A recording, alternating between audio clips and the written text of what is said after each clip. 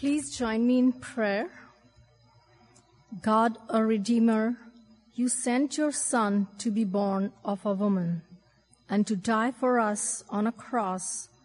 By your Holy Spirit, illumine our lives with your word, so as the scripture is read and proclaimed this day, we may be reconciled and won wholly to your will.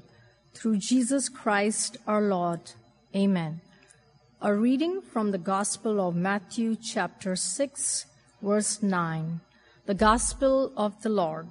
When you pray, pray then like this: Our Father in heaven, lead us not into temptation. This is the Gospel of the Lord. Thank you, Rena. I can still remember the day that I met a real bank robber. I didn't know that about him at the time, though. Years ago, he was known to local law enforcement as the Bearded Bandit. But if you met him, you'd find out that greed was not what tempted him. You see, he described his root problem as a tremendous appetite for something else, something that led this married man into late-night trips into his city's red light district and rendezvous with high-priced escorts. What started as a lustful temptation soon grew into something very different for him.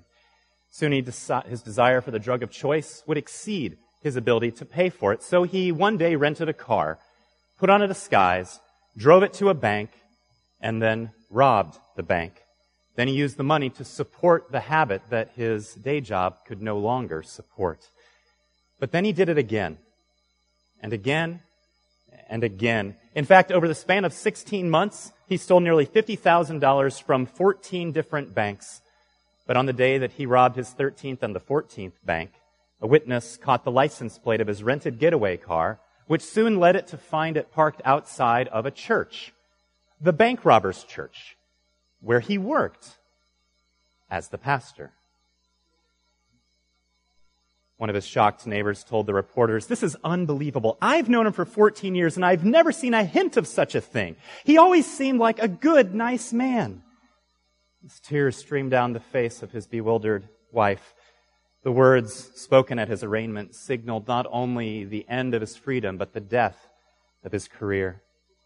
You see, the quiet model husband, the caring family man that so many knew him to be, had gone farther than he ever expected to go, and yet down the same path that so many have gone down before, the same path Jesus calls his followers to pray against.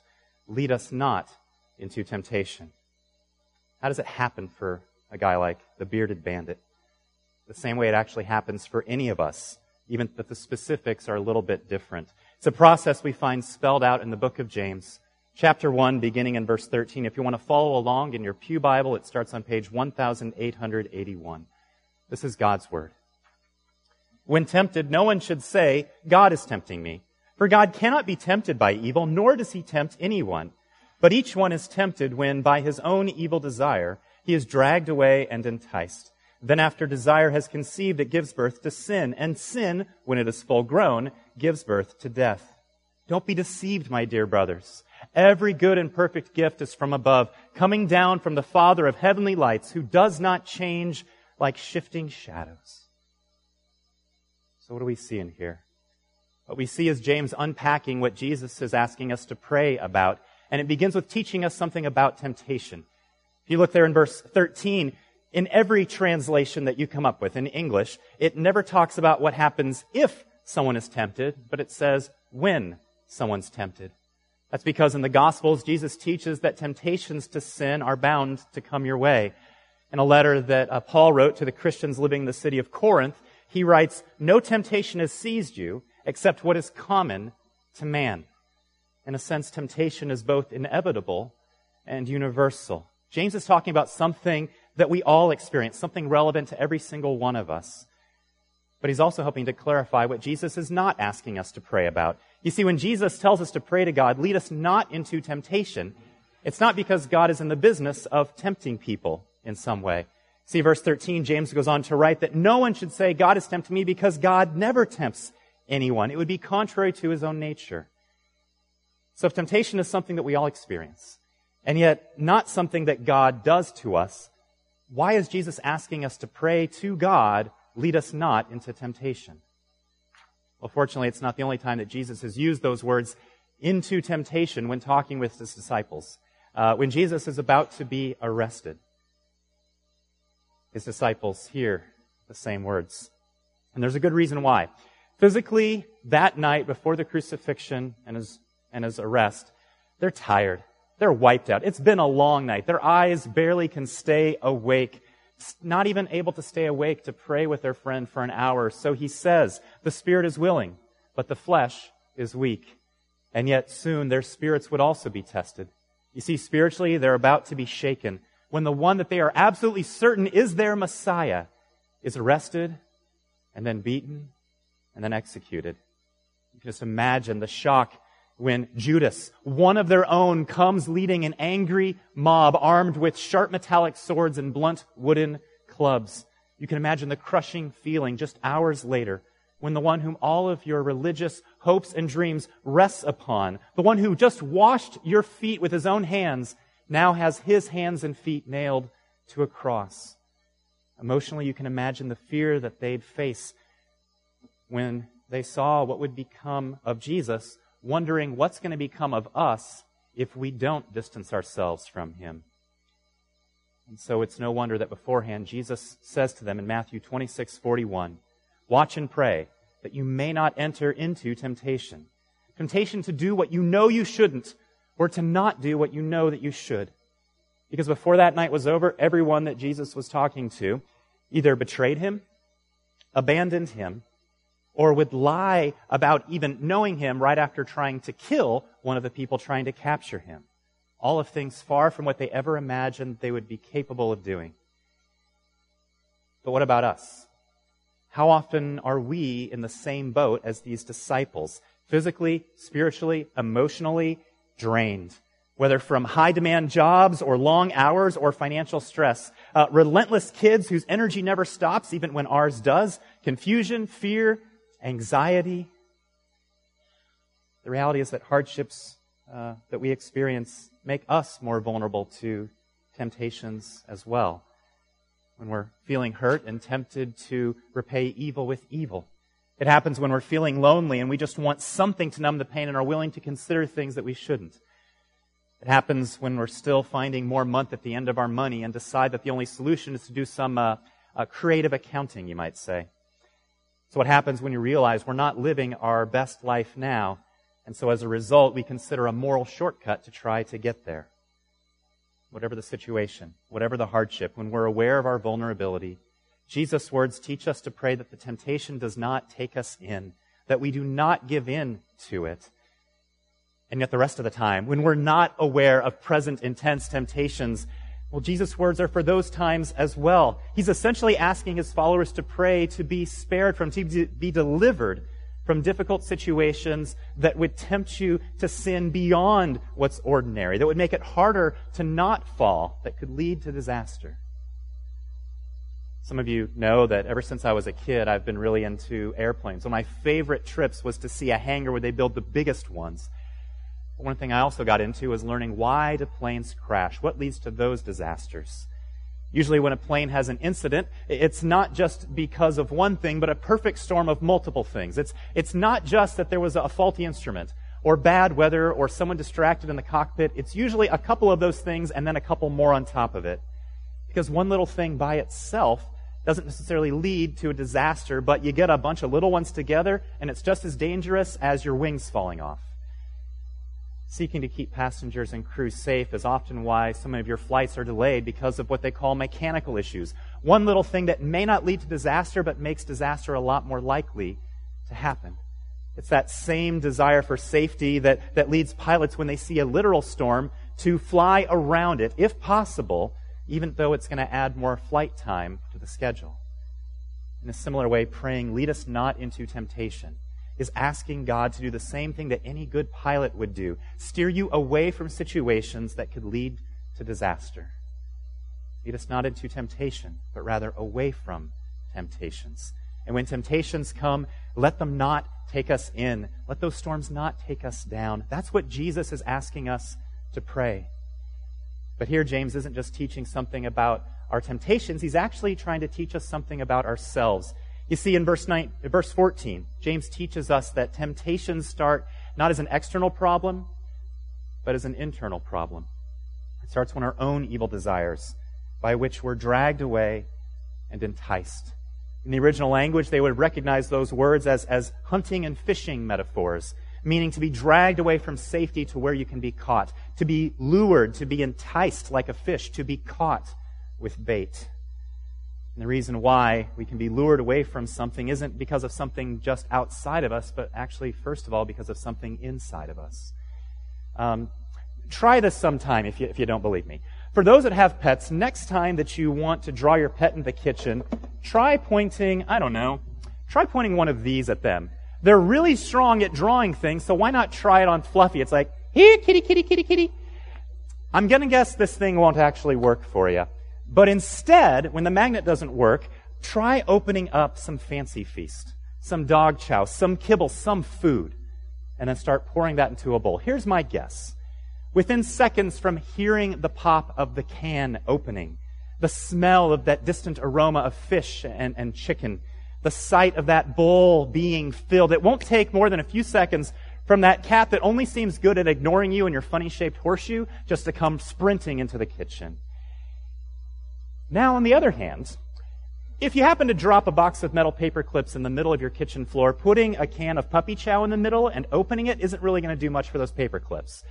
But if you take that little magnet that you've been pointing at Fluffy and use it on the paper clips, suddenly everything comes drawn to it. And the closer they get, the faster they want to come.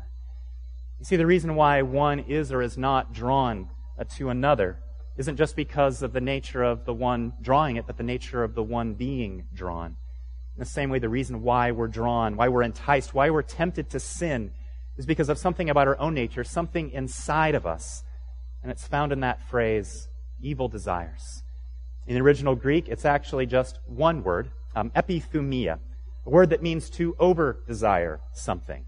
You see, it's not that you want something that's necessarily bad in itself, but that you want it in a bad way. It's not that the object of your desire is necessarily evil in itself, but you so over-desire, your desires are so out of proportion that you find that you're willing to do what's evil in order to get it. So we're dragged away, we're enticed, we're lured, we're hooked, like a fish that's been taken the bait and finds itself drawn to somewhere that it never had imagined. Verse 15 is where James describes what follows next in biological terms. Our epithumia, our over-desires, conceive and give birth to sin. And then sin, once full grown, gives birth in itself to death.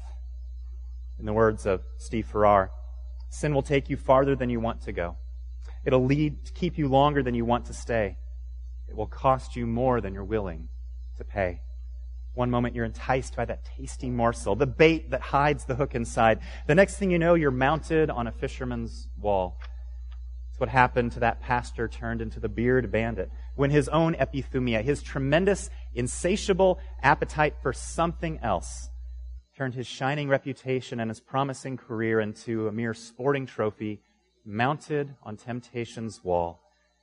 The big fish that did not get away. The same reality that we're all prone to in one way or another. So Jesus teaches us to pray, lead us not into temptation. But here's where I got to be honest with you. Before I realized I was going to be preaching on this passage, I could probably count on one hand the number of times that I've prayed just this part of the Lord's Prayer by itself. If you're like me, and if that's really how temptation works in anyone's life, what keeps us from praying this way? What keeps us from being our sincere prayer? Well, we get a clue in verse 16 where James writes, "Do not be deceived." As Chris Lundgaard put it in his book, The Enemy Within, the essence of temptation is deceit. To be tempted and to be deceived are essentially the same things. And the temptation, the deception at work here that undermines the prayer that Jesus teaches us is the temptation to believe that we don't really need God's help. Either because we've overestimated our own abilities or we've underestimated the power of our temptations. And to put it another way, I found some research about 2 weeks ago from Northwestern University in Chicago done by Dr. Lauren Nordgren. who ran a series of experiments that placed college students in a bunch of different tempting situations. So here's what they found. They found that we often display what's called a restraint bias. In other words, we tend to overestimate how much self-control we actually have against temptation when we're not in the heat of the moment. This restraint bias causes us to think that we can actually handle more temptations than we actually can. Dr. Nordgren noted that people are not good at anticipating the power of their urges. And he warned that those who are the most confident in their self-control are also the most likely to give in to temptation. The reality is we think we can handle more temptation than we actually can, and our self-confidence is not part of the solution, it's actually part of our problem. So Dr. Nordgren concludes, the key is simply to avoid any situation where vices and other weaknesses thrive, and most importantly, for individuals to keep a humble view of their willpower. Or as James put it, do not be deceived. You see, you can tell yourself, I'm going to be fine. That last time, just a fluke. It's no big deal. I'm not going to go that far. I'm sure I can have just one more bite. That'll be it. Just one more impulse buy and I'll be done. Just one more glance. Just one more flirtatious smile. Just one more drink. Just one more time. All the while deceived by the objects of our temptation while being self-deceived ourselves. While it's true that not all things tempt all people in the same way, if you know that something is a temptation for you, both ancient scriptures and modern science agree. Do not be deceived. Run. That's what we find in 2 Timothy 2:22, where it tells us to flee the epithumia. Same words. The evil desires that begin the path of temptation rather than simply entertain them, rather than playing with them.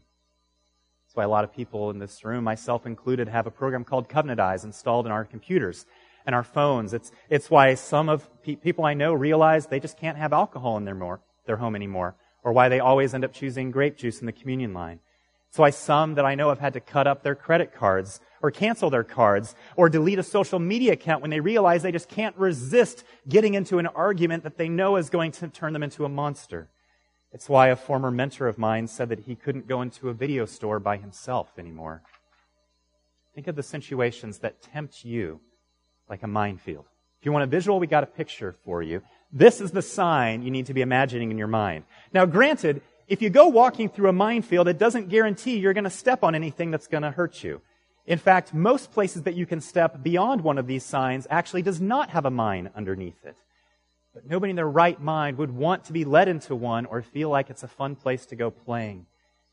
You can avoid them. If you can avoid it at all, you go around it. Because sin is like a landmine. It not only hurts the one who walks into it, but also works those nearest to them and closest to them. This morning, how many of us in this room are still feeling the pain of the shrapnel from sins committed so many years ago by yourself or by others? Trusting in our willpower to get you safely through situations that you know will tempt you is like trusting your intuition to walk past one of those signs thinking you're just going to be fine. See, if we believe our willpower is sufficient, we won't flee.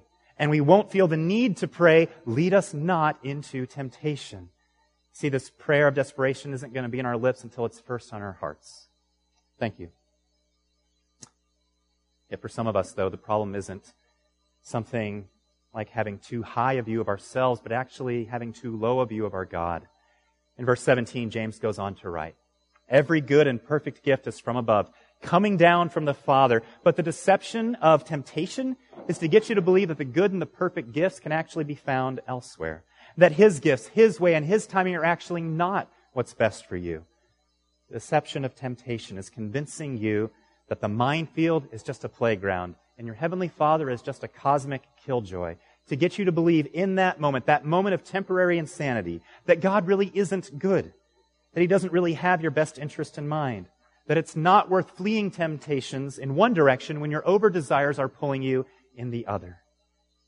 Maybe for some of us in the midst of it all, we might remember verses like 1 Corinthians 10:13, telling us that God is faithful. He will not let you be tempted beyond what you can bear, but when you are tempted, He will provide a way out. But instead of believing those words, we assume, I'm going to give in anyway, so just why fight it? And when resisting temptation feels like suffering, we'll think it's not actually worth it. Maybe we'll find ourselves like St. Augustine, who in his Confessions wrote that he would rather have his evil desires satisfied than extinguished. See, when we realize that we're never tempted beyond what we can bear, that God does provide a way out, we start to see the only reason that we give in to temptation, the only reason that we sin, is because we want to sin. I saw a picture of this years ago when I was watching an episode of the show The Good Wife. By the end of the second season, desire had already conceived between two of the main characters, Alicia, the good wife, and her boss, Will.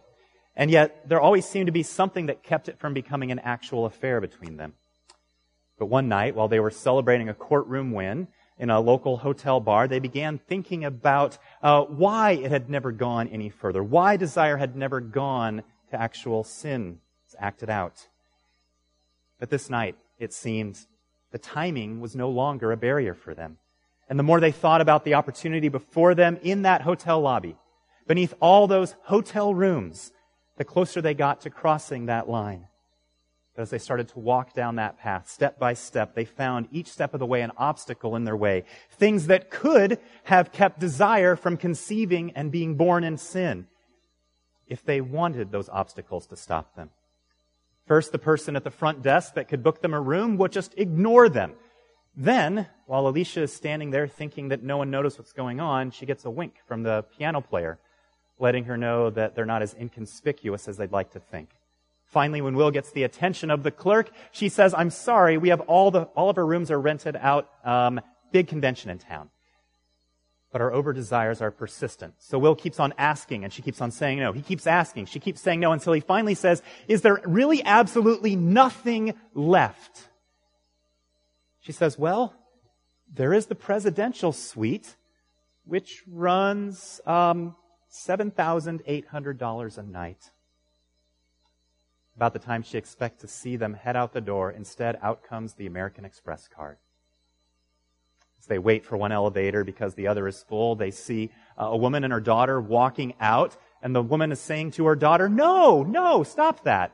When they walk in the elevator, they realize why, because they turn and they see the lights for all the different floors are lit up like a Christmas tree. Like she went up and pushed every single button she could. 20 times between the ground floor and their room, they're going to have the opportunity when the door opens and the elevator stops to abort the mission, to walk away, to say this is not the way we should go. And yet every single time, the door closes again and they get one floor closer to disaster. Finally, they get to that top floor, and the card key doesn't work to open the door.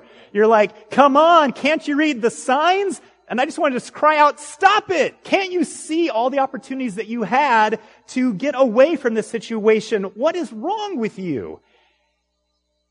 And yet, I realized, just because desire is conceived doesn't have to be born in sin. They were given countless ways out of their situation, obvious ones, but I'm like, well, wait a minute. What about me?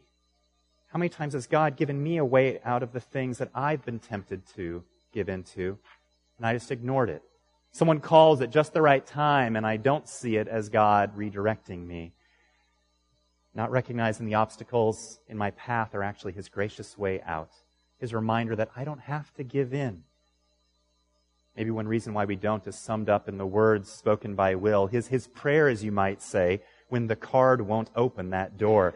"Come on, please God, just 1 hour." Almost like he's saying, it feels so right. How can it be wrong? What kind of loving God would not let us have just 1 hour?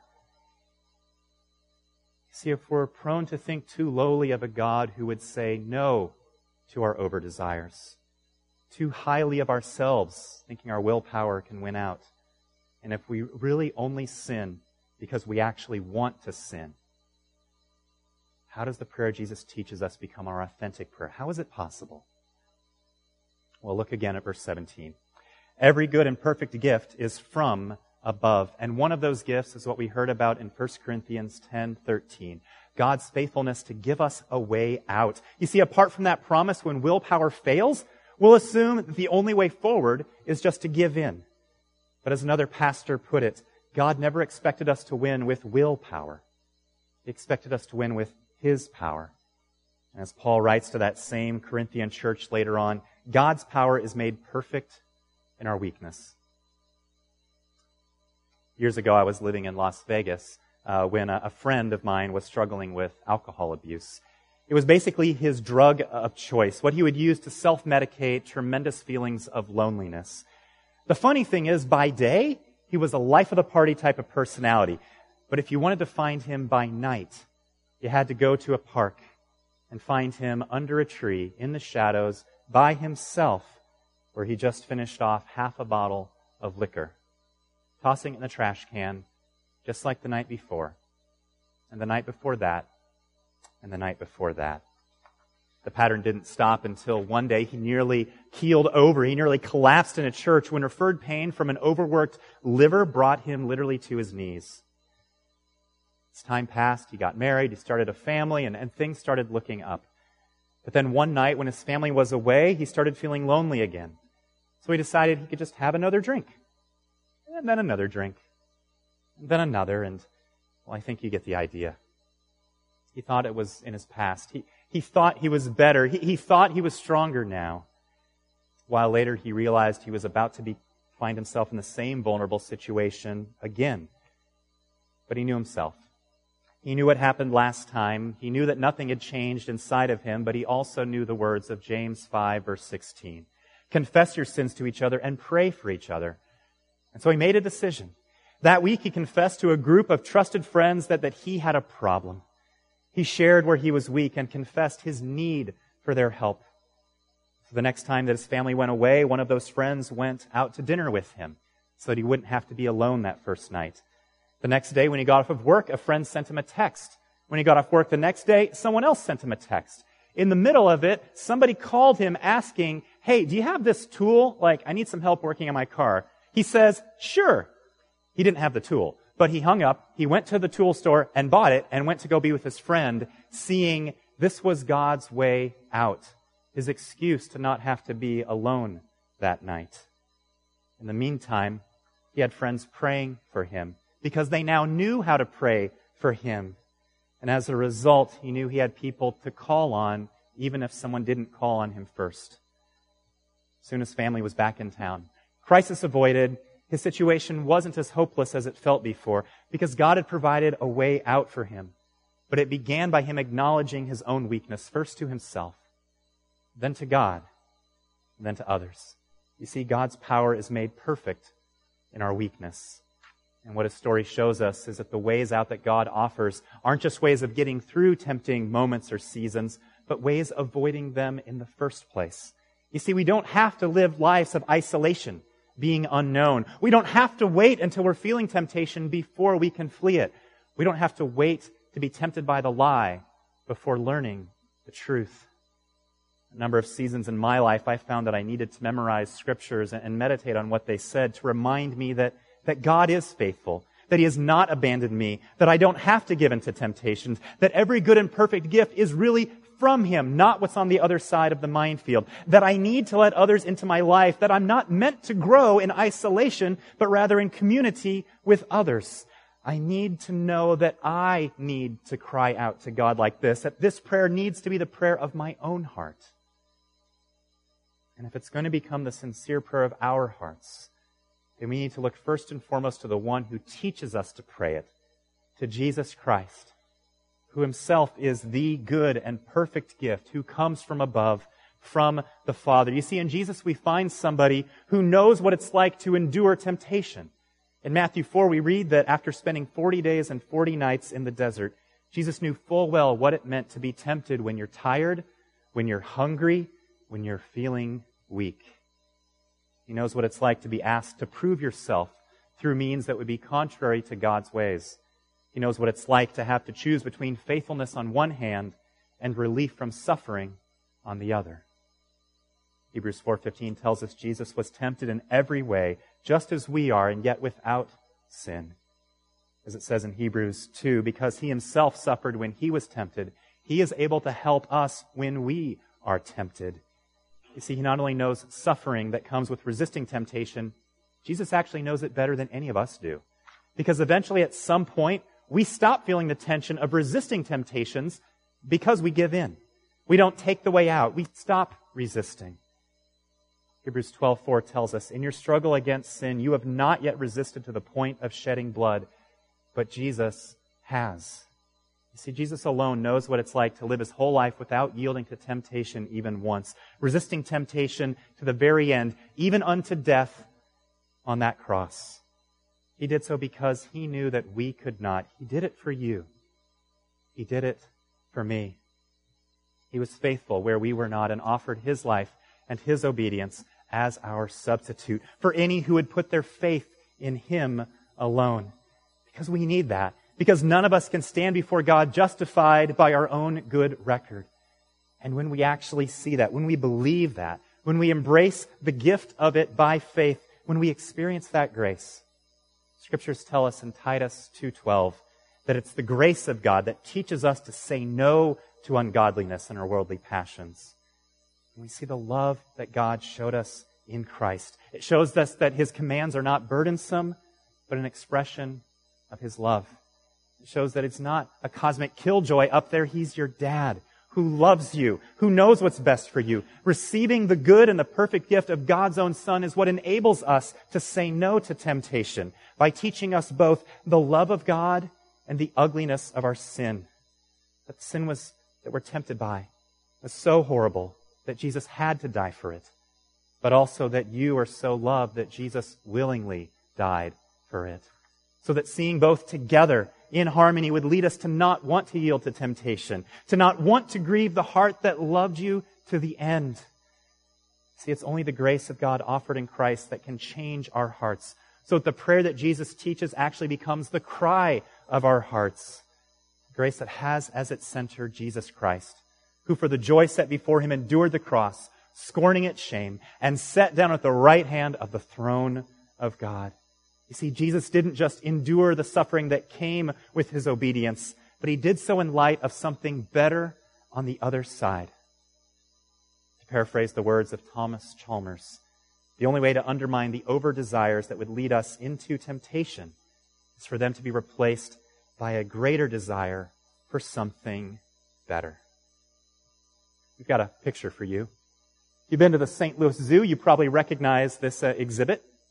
Years ago, a woman that I once met took a trip to the zoo just about a mile that way with friends of hers and with their little kids. Now, back then, this was the new big attraction. It's called Big Cat Country, where they take all the lions and the tigers out of their individual cages and put them into this wide, large enclosure and build ramps above it so you can watch them from above. While they were going up a ramp with the kids to see this exhibit, a blanket got tangled up in one of the stroller wheels. So she knelt down to help untangle the blanket while her boys, about 3 and 5 at the time, went on ahead. When she looked up, she discovered that the boys had innocently walked right through a child-side gap in that fencing somewhere up there, and as a result had now climbed to the top of the rocks inside of the lion's pen, about 20 feet above the lions. Now, what they were promised in advance was, you're going to get a view of the lions from above. And that's exactly what they were getting, but not in the way that it was intended. They called out, "Hey, Mom, we can see them!" with no concept of the danger that they were in. She had to think fast. If she screamed at them, which every muscle in her body wanted to do, she could easily startle the boys who were just one slip away from disaster. On the other hand, she was too big to make it through the small opening in the fence to go grab them. So she did the only thing that she could. She knelt down. She spread out her arms and said, "Boys, come get a hug." You see, the allure of those big cats was great, but the desire to be embraced by the one who loves them the most was greater. And they came running for the love that saved them from a danger greater than they would have ever imagined or understood. You see, like those boys, we too can underestimate the danger that we're in when temptations lure us closer and closer to the edge, closer to the things that would devour us. So to call us back from danger, God too stooped down, taking on flesh in the person of Jesus Christ, spreading his arms wide on the cross to show us his love, to show us a grace greater than our sin. Knowing the temptations would come, that our over-desires would lead us astray, He gave us a better object of desire. He gave us himself. In the midst of temptation, he invites you to, just like those little boys, to run. Not just away from temptation, but to him. To feel his embrace. That you too may find joy in the arms of the one who loved you to the end. Let me pray for us. Father, we come to you this morning as people who need prayer. We need you. Father, we confess that many of us in so many different ways have overestimated our own power, our own willpower. In many ways, in a sense, every time that we sin, we have underestimated you, thinking you are not good, you are not loving, that your ways are not best. Father, we have hurt ourselves and we have hurt others in the process. Father, as we come to this table, we pray that you would meet us here and remind us that seeing all of our sins, all of our temptations, you didn't turn away from us. You didn't turn against us. You turned towards us, coming to us in love so that we in turn could run to you when temptation strikes. Meet us here at this table. Amen.